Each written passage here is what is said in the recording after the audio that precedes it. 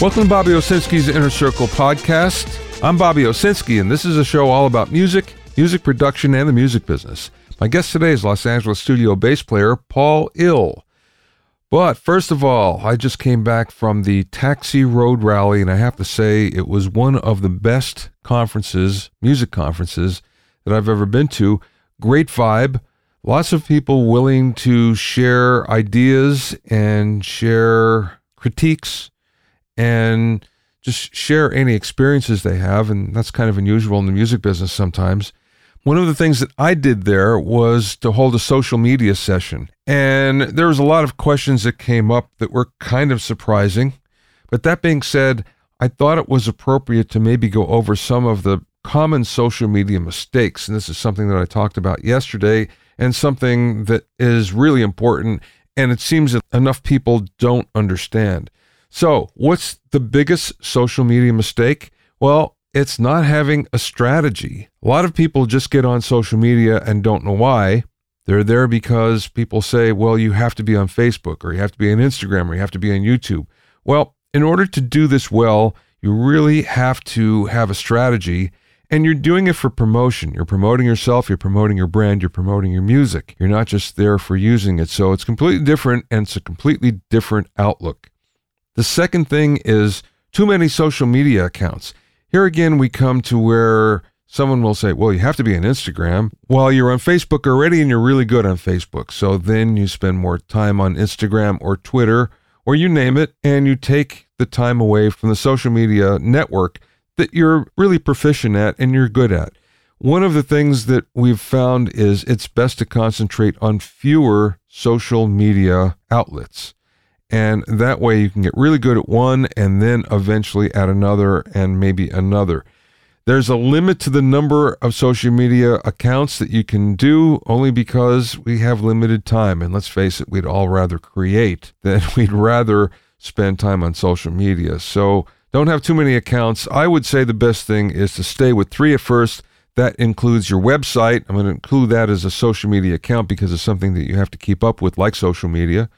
The second one would be your mailing list, of course. The third would be either YouTube, Facebook, Instagram. And you may want to have a fourth, but I wouldn't go beyond that, or it would be maybe Facebook and Instagram, or Facebook and YouTube, or YouTube and Instagram. Whatever the combination, you can't have too many, because what will happen is you'll just not have enough time in the day to do the things that you really want to do. The next thing is worrying about views and followers. This no longer matters as it once did. One of the things that used to happen is record labels would look at who had large followings, and that's who they would sign for a long period of time. But then everyone got kind of clever about it and began to game the system somewhat by buying fake followers or fake views or fake streams, whatever the case. So now that means less than ever. What really counts is engagement. If you have a lot of engagement and especially a lot of shares, that counts more than anything these days. Another mistake is always constantly talking about yourself. And what that means is everything is me, me, me, me, me. And occasionally it should be about somebody else. It should be about fans, your followers. It should be repeating some things from some friends of yours, reposting. Anything like that. It's important that you get your message out, but that can't be the only thing on social media. The next thing is excessive or irrelevant hashtags. There are a limited number of hashtags that you can use on most platforms, Instagram being the exception, where you can get away with 5 to, I've seen as high as 11. But that being said, you want hashtags that really mean something. You don't want to put hashtags that are vanity hashtags. You want them to be used as search tags. So make sure that you put hashtags up that really mean something, because otherwise they're useless to you. Another thing is sharing too much in too short a time. The problem is that our news feeds are special to us, and we hold them close to us. And when someone seems to take up your news feed, that upsets us a lot. So usually the best way to do this, if you know you're going to be posting a lot, is to warn your followers. Say, I have a lot to post today. I'm at a conference. I'm in a session. I'm in something that's really good. So expect a lot of posts today. And that way, at least you'll warn them so they'll know to skip over you instead of just being upset with you. Usually 1 to 2 posts a day is the most you can get away with on just about any platform, no matter what anybody tells you. Twitter may be a little bit more, but even then, you have to be really, really relevant with what you're saying. And finally, posting without proofreading. You know what? Grammar counts, even on social media.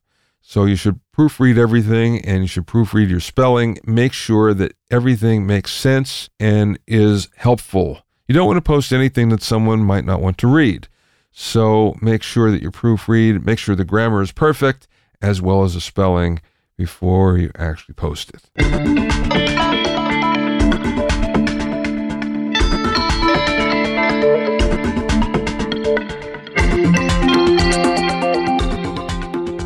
If you have any questions or comments, you can send them to questions@bobbioinnercircle.com. Don't forget about my online courses on mixing, production, branding, and music business success at bobbiosinskicourses.com. Also, get an expert analysis and objective opinion of your songs and mixes as a member of my Hitmakers Club. Go to hitmakersclub.com to learn more.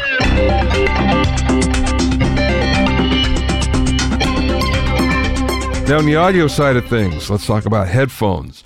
Medea Research found out the headphone usage is somewhat different than we'd expect. First of all, 70% of consumers use headphones these days. Why? Well, because of smartphones.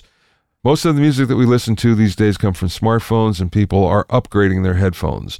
Now, here's what's interesting. Sony used to be the leader in headphones in terms of market share.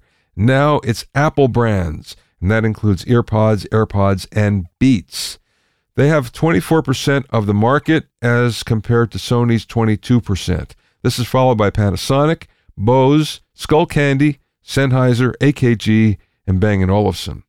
The majority of all headphone users are male, except for Apple. Apple has an equal share of male to female. Now, in terms of ratings of the quality of headphones, it seems that Sennheiser always comes out on top, followed by Audio-Technica, Beyerdynamic, Shure, Grado, Bose, AKG, Sony, Panasonic, and Philips. And of course, those of us in the studio, we know that we're using either Sennheisers or Audio-Technicas or Beyerdynamics, or in the old days, it was Fostex. Fostex had a really big market share for a time there. But now when it comes to pro-level headphones, we don't really see too much from Apple there. It's mostly on the consumer side that those things are big. My guest today is one of my oldest and dearest friends, Los Angeles studio bass player Paul Ill. Through the years, Paul has played with a wide variety of great artists, both in the studio and on the road, including Tina Turner, Pink, Gwen Stefani, and Alicia Keys, and more recently Bob Weir, Mike Love, and producer Linda Perry. Paul has been in the podcast before, way back on podcast number 3 and then in number 91.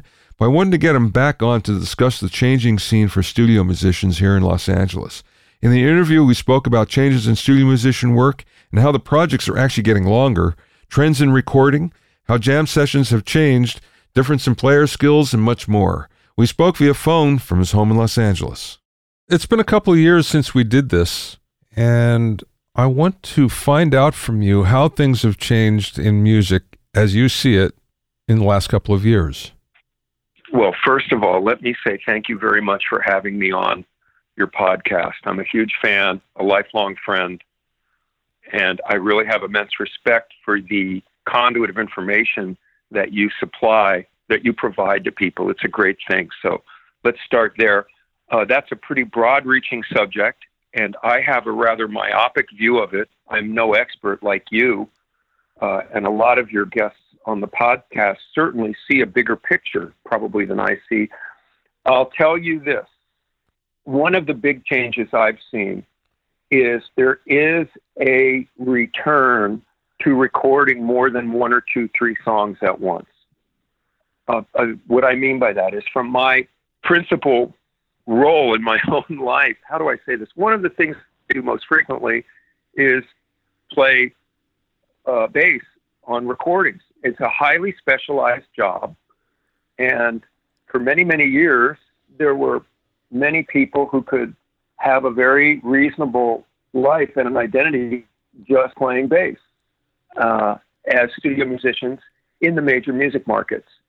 Such is not the case. I mean, I've had to have 5 income streams. My dear friend Mike Redman wrote a book for Hal Leonard, and it was about the specific subject I was interviewed for. It is how many income streams do you have? How many hats do you wear? You know, wearing numerous hats. I wear a lot of hats. So let's talk changes in studio musician work as it is right now. One of the trends that's positive is I have been asked to play on full-length recording projects more frequently in the last 6 to 12 months than I had in the 3 years previous. In the last 6 to 12 months, I've done Mike Love's new solo album for BMG, and we did quite a few tunes. We did more songs than were required for release. And I did Sylvie Vartan's tribute to Johnny Halliday. They were both for the producer Michael Lloyd, who is a wonderful man, an incredibly talented, gifted producer, and a real bright light in music to this day. He's been around forever. You should Google him.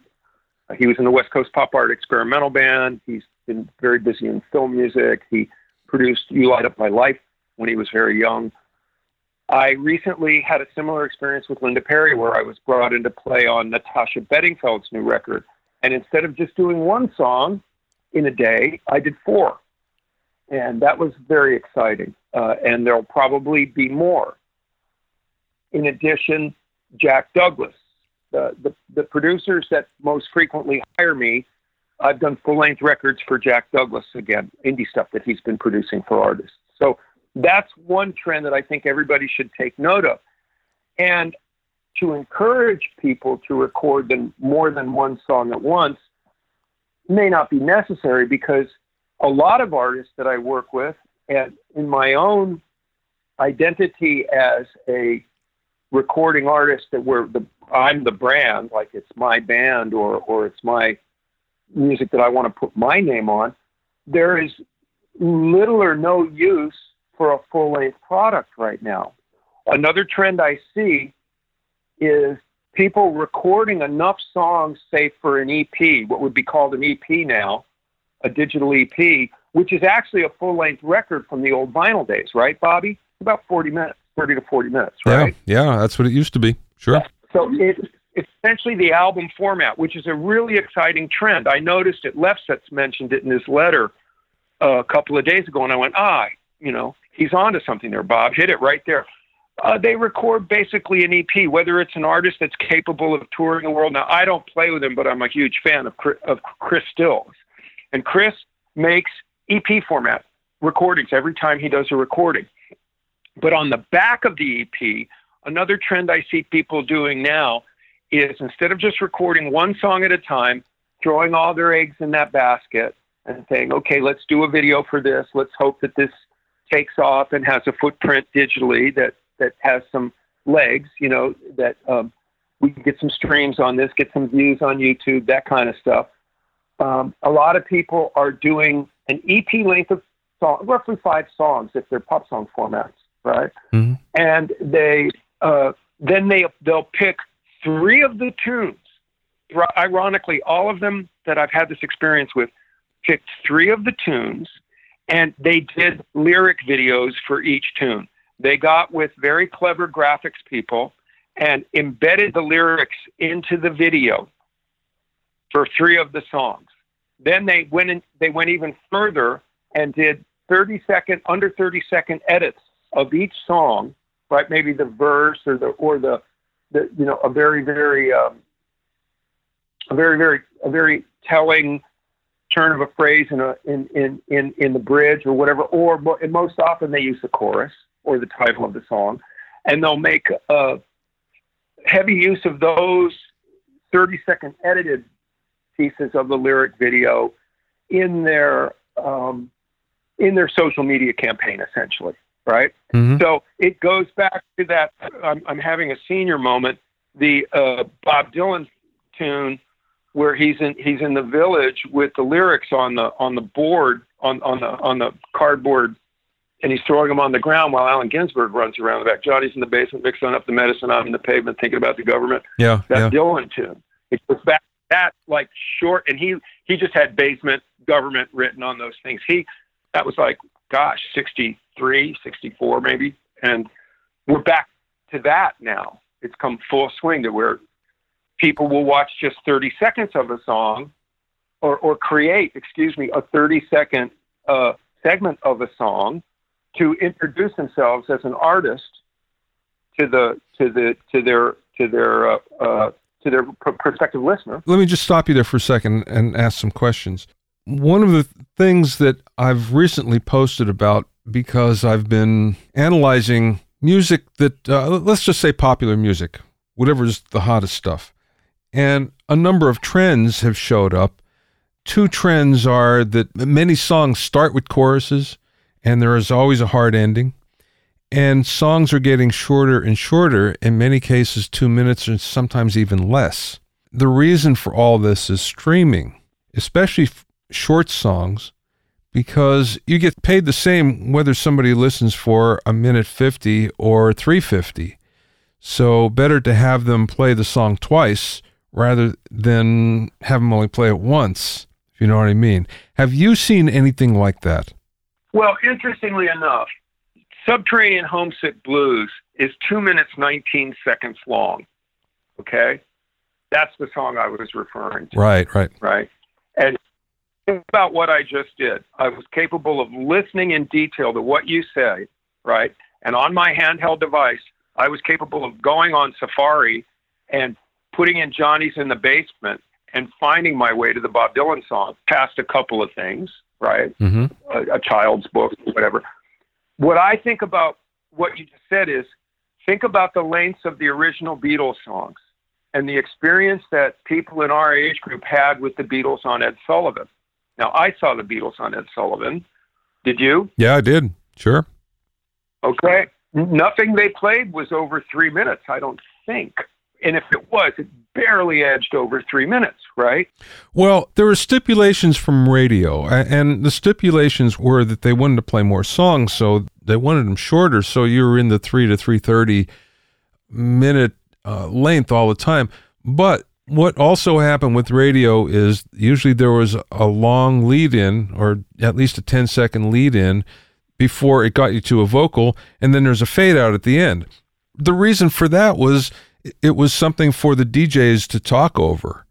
And now that's no longer the case. It's no longer needed. So now we find song structure changed considerably, where in some cases we're starting right off in the chorus and there's never a fade. Now it's usually a hard ending. So I'm just curious, and this is on, top 40 songs that are popular. I wouldn't even say top 40, but let's just say the most popular songs that are out there now. Do you see that in what you're playing on? Yes, absolutely, and I'll tell you why.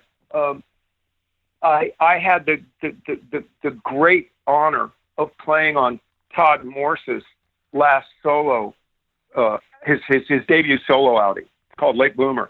Todd and I played together with Juliette Lewis 10, 12 years ago. He has remained active with Juliette, and he's also one of the guitar players in Offspring. He's a really, really gifted artist and a wonderful man. Todd, his songwriting definitely represents this aesthetic. I can recall some of the songs now.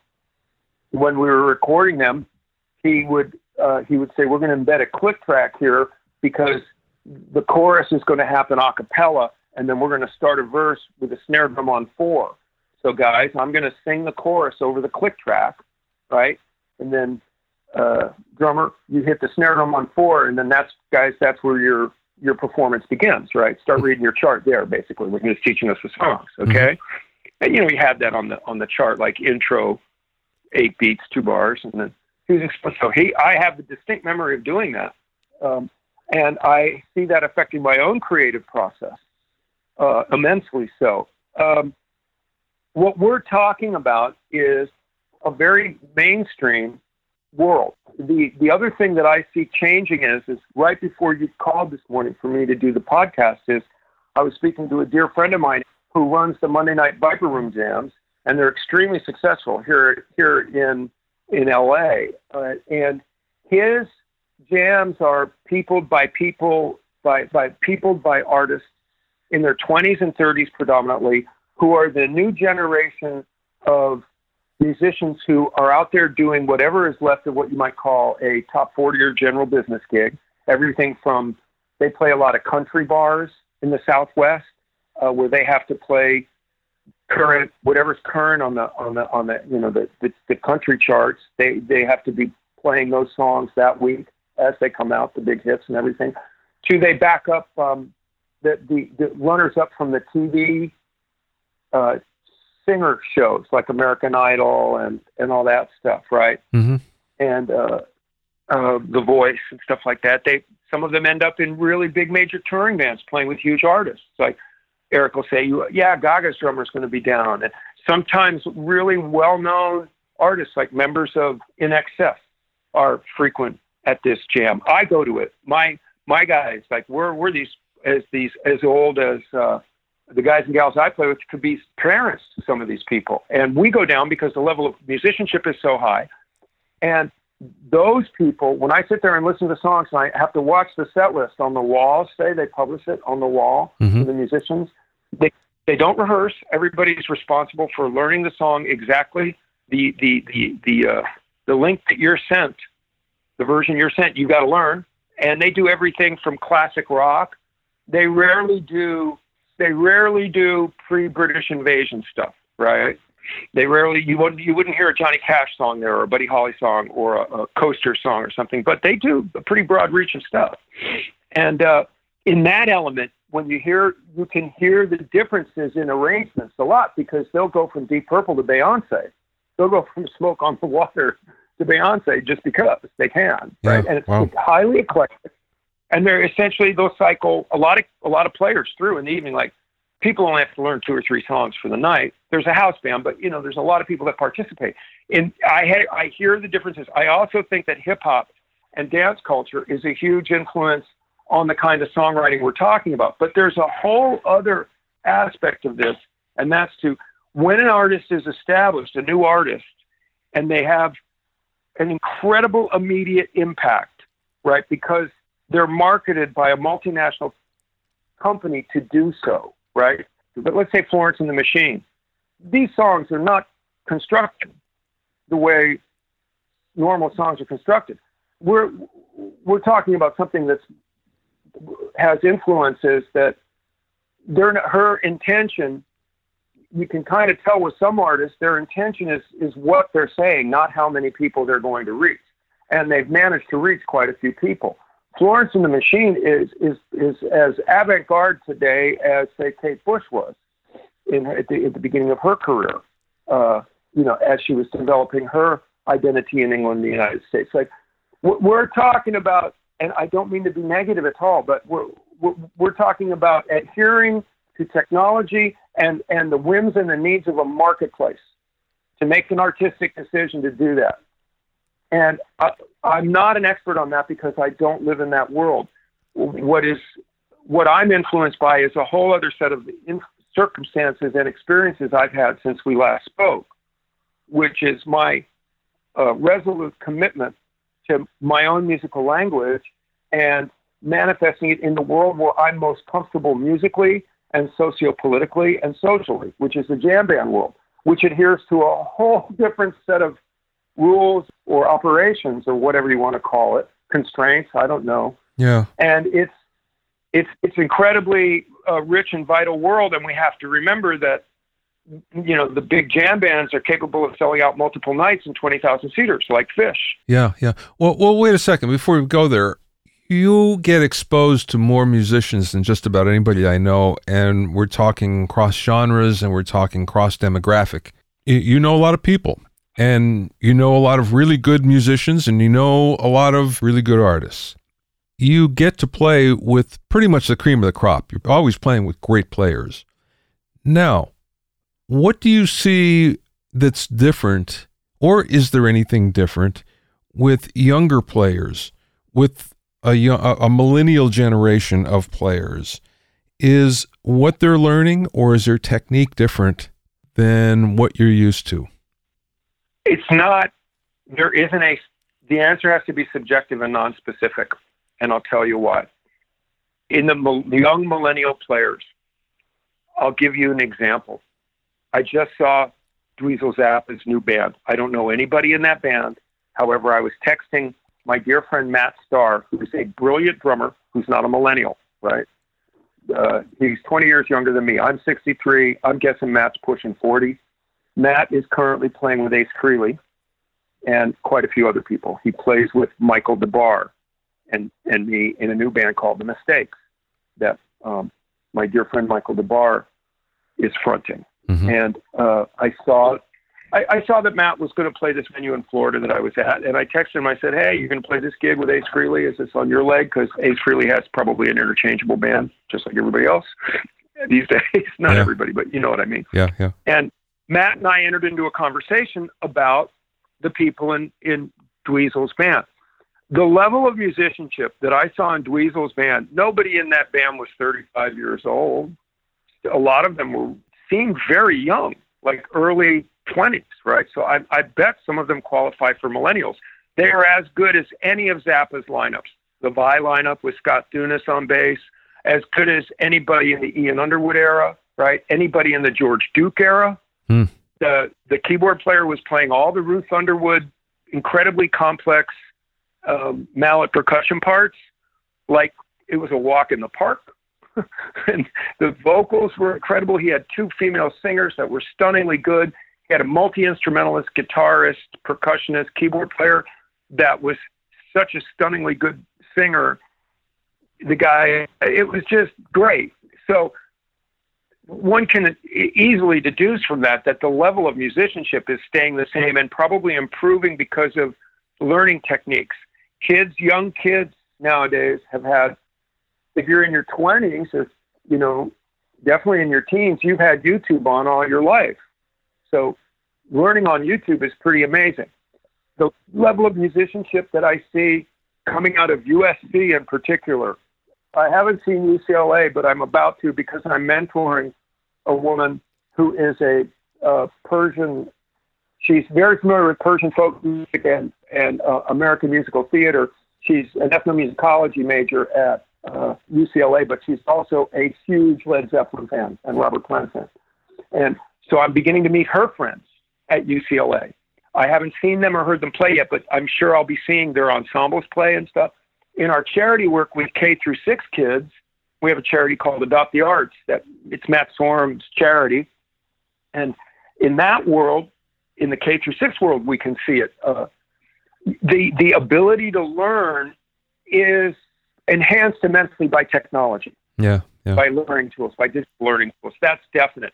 What is lacking are, you and me know what it's like in high school, well, and in junior high, in my case, maybe in your case too, to play 4 to 6 sets a night, maybe one night a week. I was very lucky to have that opportunity when I was in 11th and 12th grade. I started doing that in Cocoa Beach, Florida. Yeah, me too.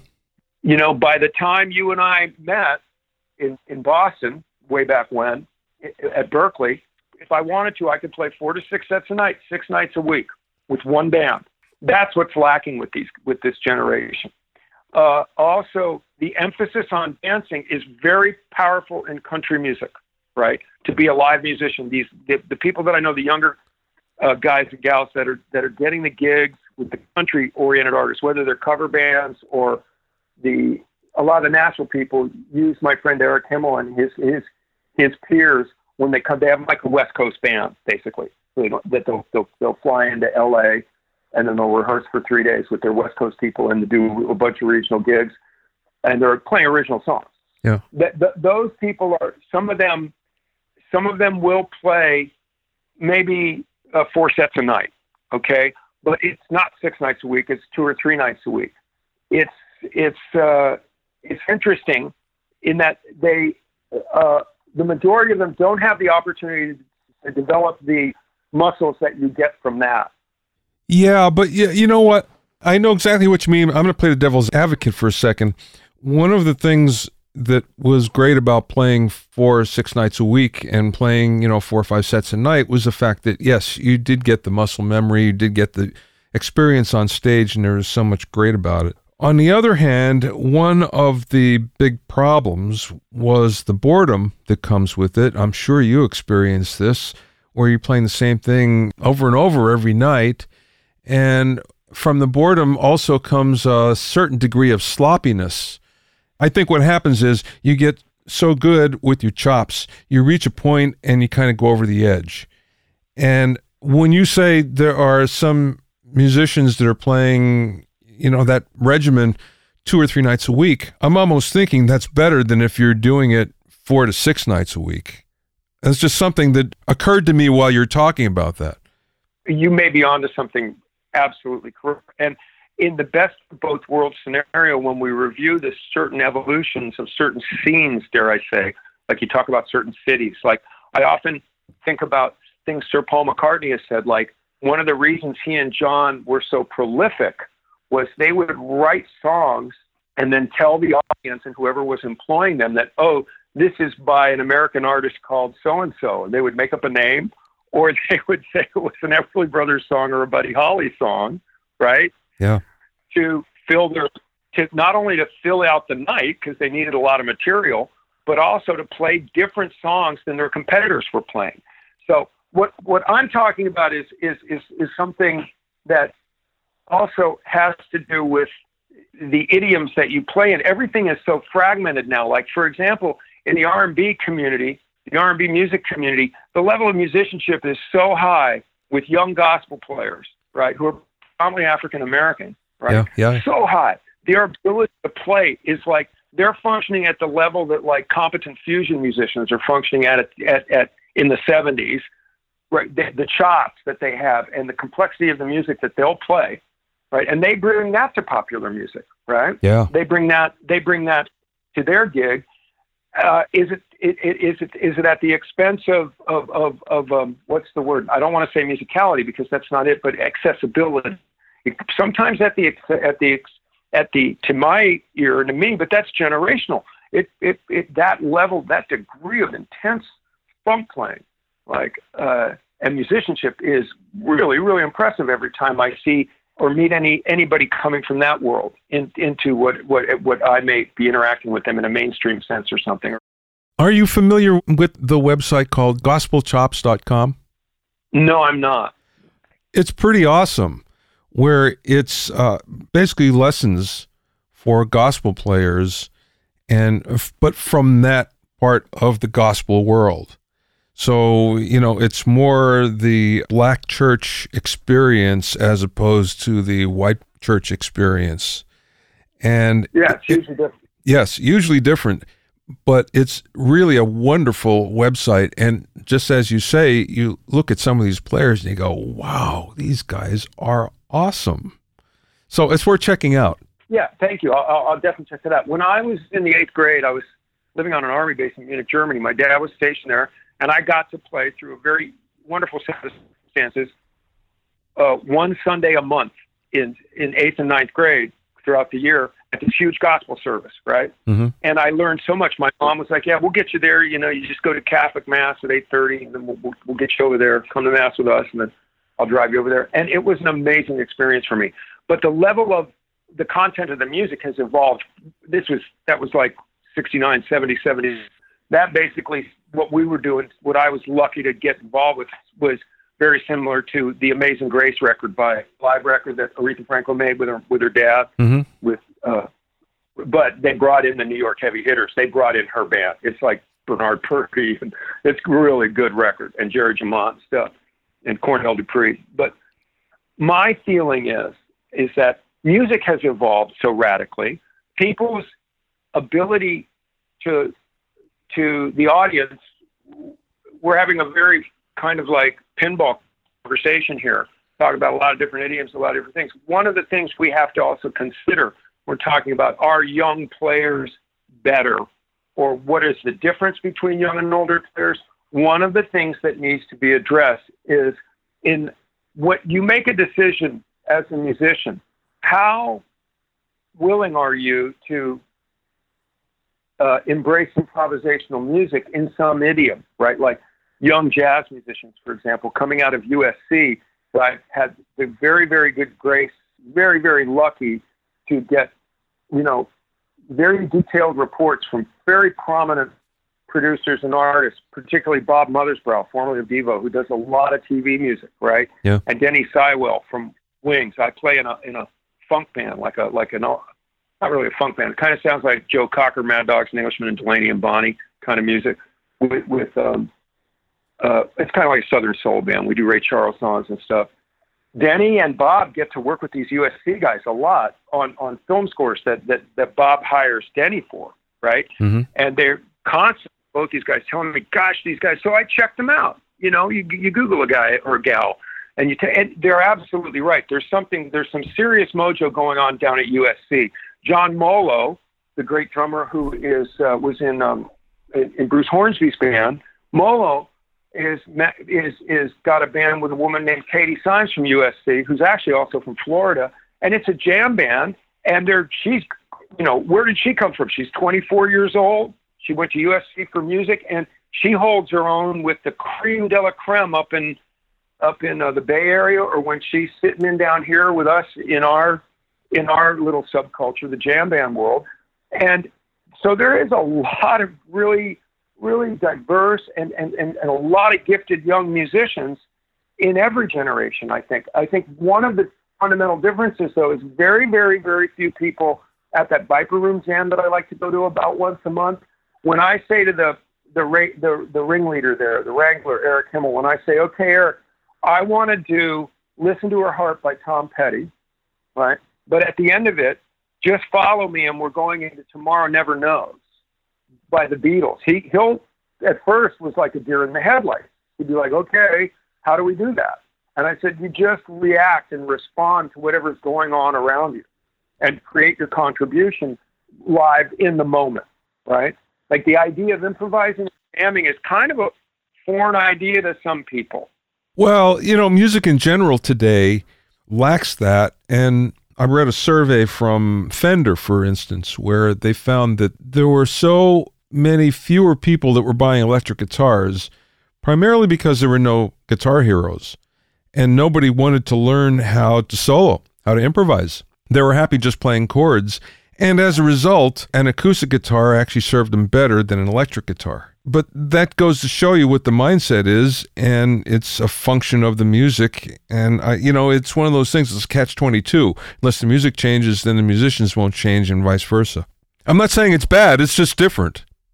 Yeah, it's different. And you also have to take into consideration that I guess the term is substratification of the genres, right? Yeah. Like, I always put my hand up and I go, well, tell that to the 13, how many people does Madison Square Garden hold? 24,000, something like that, yeah. Something like that. Whatever Madison Square Garden holds, Phish sold out 13 shows there on their last run. They played Madison Square Garden more than Billy Joel or Bruce Springsteen. I'm with you, but here's the pushback on that I can give you. Phish has been around for how long? 20 years? Much more. Okay, more than that. They have an older audience. So if we're talking about a newer artist, Post Malone, for instance, Drake might be different. No, that's actually not true. There's a lot of those artists that are having trouble selling out multiple nights, and in some cases even selling out a single night. Taylor Swift couldn't sell out, her whole tour. It was very unfair because we were talking, not unfair, it was just ludicrous for me to talk about this stuff in the context of a guitar purchasing conversation. I read all that stuff. It was on the cover of a bunch of magazines. Is the guitar dead? Is it over or not? Yeah. Well, times change. Things, yes, probably guitar sales are going to continue to diminish and stuff for a long time, right? My personal experiences with what's going on in from the diverse group of people that I get to play with is where this conversation began, basically. One of the things I'm learning is that do I believe that it depends on what the musical language is, the intention of whoever's steering the ship. What's the intention of what musical language do they wish to establish? They need to choose the people to surround themselves with the people to create that. And what we're asking is who has the skill sets to do certain jobs in a certain way? Is their musical language and their skill set correct to interact with an artist artistically and more professionally? Okay. And I'll give you an example. One of the things that's changed for me a lot in the past couple of years is I've been consistently playing with Bob Weir from Dead and Company and the Grateful Dead. And it has completely changed my perspective. I didn't play my first gig with him until I was more than 60 years old. And playing with him is a whole lot different than listening to that music.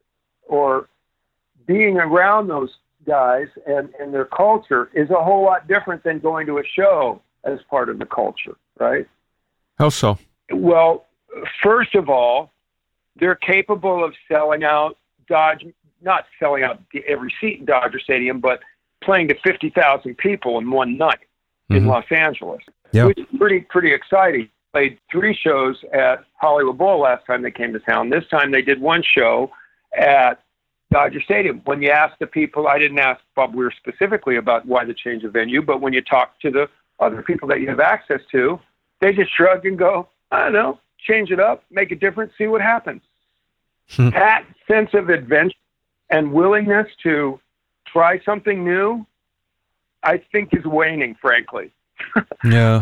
Also, musically, I've had to learn songs in large groups to continue to perform with Bob. He's currently playing with Don Was and Jay Lane in the exact same format that he plays with me and Wally Ingram, right? It's a very small band, and I play upright on at least half the set, right? And Don Was played upright the whole night, sounded great.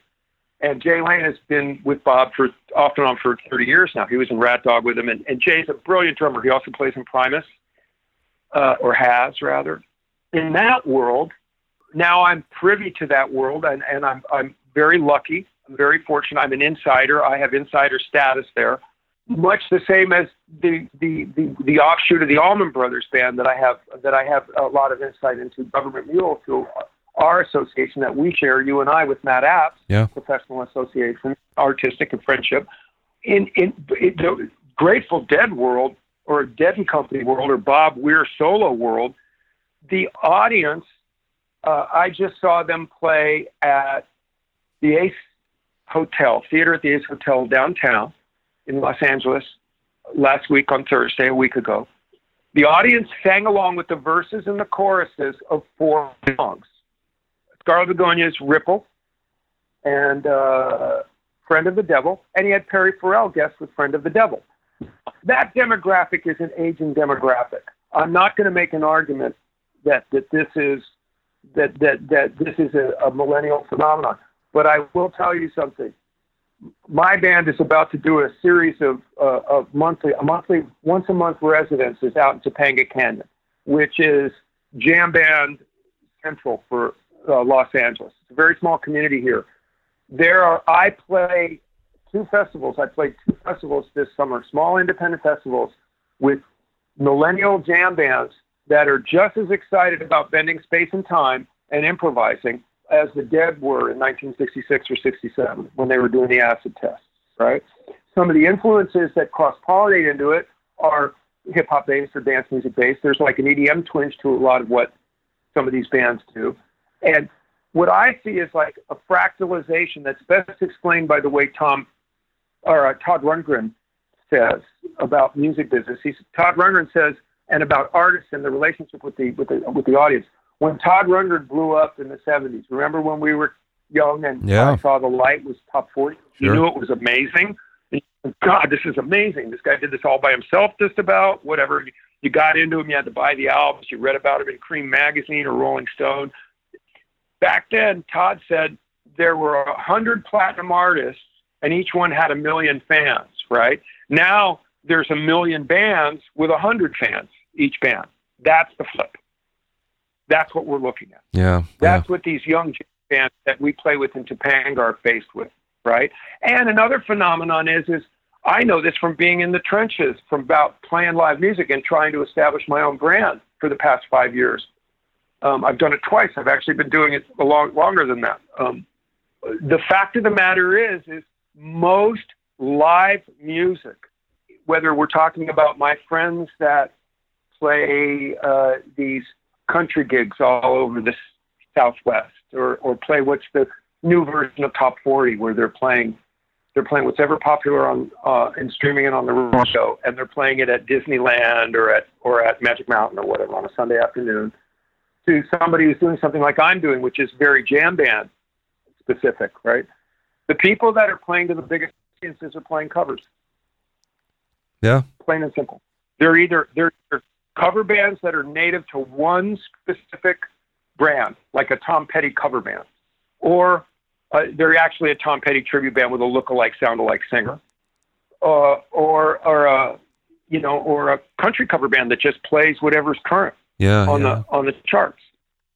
So that one of the differences between the evolution of the great English musicians of the first English invasion, the British invasion of the 60s, and each wave that followed after that, and the differences between how those musicians came up and how their American peers came up, was a lot of them weren't trapped like the Beatles in playing 4 to 6 night at the Kaiserkeller in Hamburg, right? A lot of them were playing pub scene in England where your originality was encouraged or whatever, or the touring scene. If you had a hit record, you were on, like, it still is like that over there. Originality was encouraged and embraced. Yeah, right. Definitely. And audiences expected it. Whereas in America, in the U.S., in North America, if you wanted to get out and work, you and I would have had a very, very different career path had we said, I'm just going to be a singer-songwriter. I'm playing my own original music. I'm not going to play in any cover bands. Every band that I played in coming up that had original music aspirations, we didn't disguise that, but we attempted to merge that with making a living. Yeah. Going out and playing, making a living without a day job. That's very difficult. And that's, I think, one of the differences now between, back to our younger musicians, 20-something, 30-something musicians versus my generation, is a lot of those people cannot, it's a very, very small select few that make a living exclusively playing music, that don't have a day gig. Yeah. This is great. I have so much more I want to talk to you about, or we could have talked about, but running out of time. I really enjoyed this because we went in a lot of different places, and it was very philosophical as compared to most of the interviews that I do. So it's very pleasurable. The other thing I want to say that's very different right now, that has really got the attention of a lot of people, is that across the different idioms, and I know I don't want to sound like I'm judgmental of anybody. This is an observation. There are potentially dire consequences for choices that are being made by huge groups of people, like voting blocks, down to your individual choices, right? And one of the differences that I can see between musicians, younger musicians, and people that are, say, in my age group, is that there is a vacuum of socially responsible artists that manage to do what Taylor Swift did, right? Where they're willing to say, this is how I feel about this, and I'm willing to risk this. And one of the reasons, I think, is because Dixie Chicks were penalized so intensely when they stood for something, right? Yeah. And I'm not trying to polarize people. Everybody has the right to believe in whatever they have to believe in, but basic well-being of the majority of people, not only in the United States, but on this planet, is precarious right now. Environmental issues are so profound right now, and a lot of people just don't have the time in every age group. Not only, this isn't younger versus older, I'm talking to my peers, to you, to me, to everybody. We really, really have to take responsibility as individuals with our art, with our commerce, how we talk to people, for the fundamental well-being of everything that's going on right now. Like, I think of the No Nukes movement. Maybe it was because it was easier to make a big footprint, how that unified artists. I long for that across all genres, across everybody from the avant-garde hip-hop community to the bluegrass community. I long for some sort of unified thread that says, wait a minute, let's take responsibility not for our own personal lives, being aware that we need to make decisions that are concerned with the stewardship of the planet, not only environmentally, but psychologically, spiritually, politically. And let's do that. Let's really use music the way it's been proven since the beginning of time that it is an unstoppable unifying force for good if like minds join together to do that. You can find out more about Paul at facebook.com/Paul Ill. It's all one word, Paulill, Paul Ill. Also, find out about his killer band, Disreputable Few, at disreputableFewmusic.com. Thanks for listening and being in my inner circle. Remember, if you have any questions or comments, you can send them to questions@BobbyOInnerCircle.com.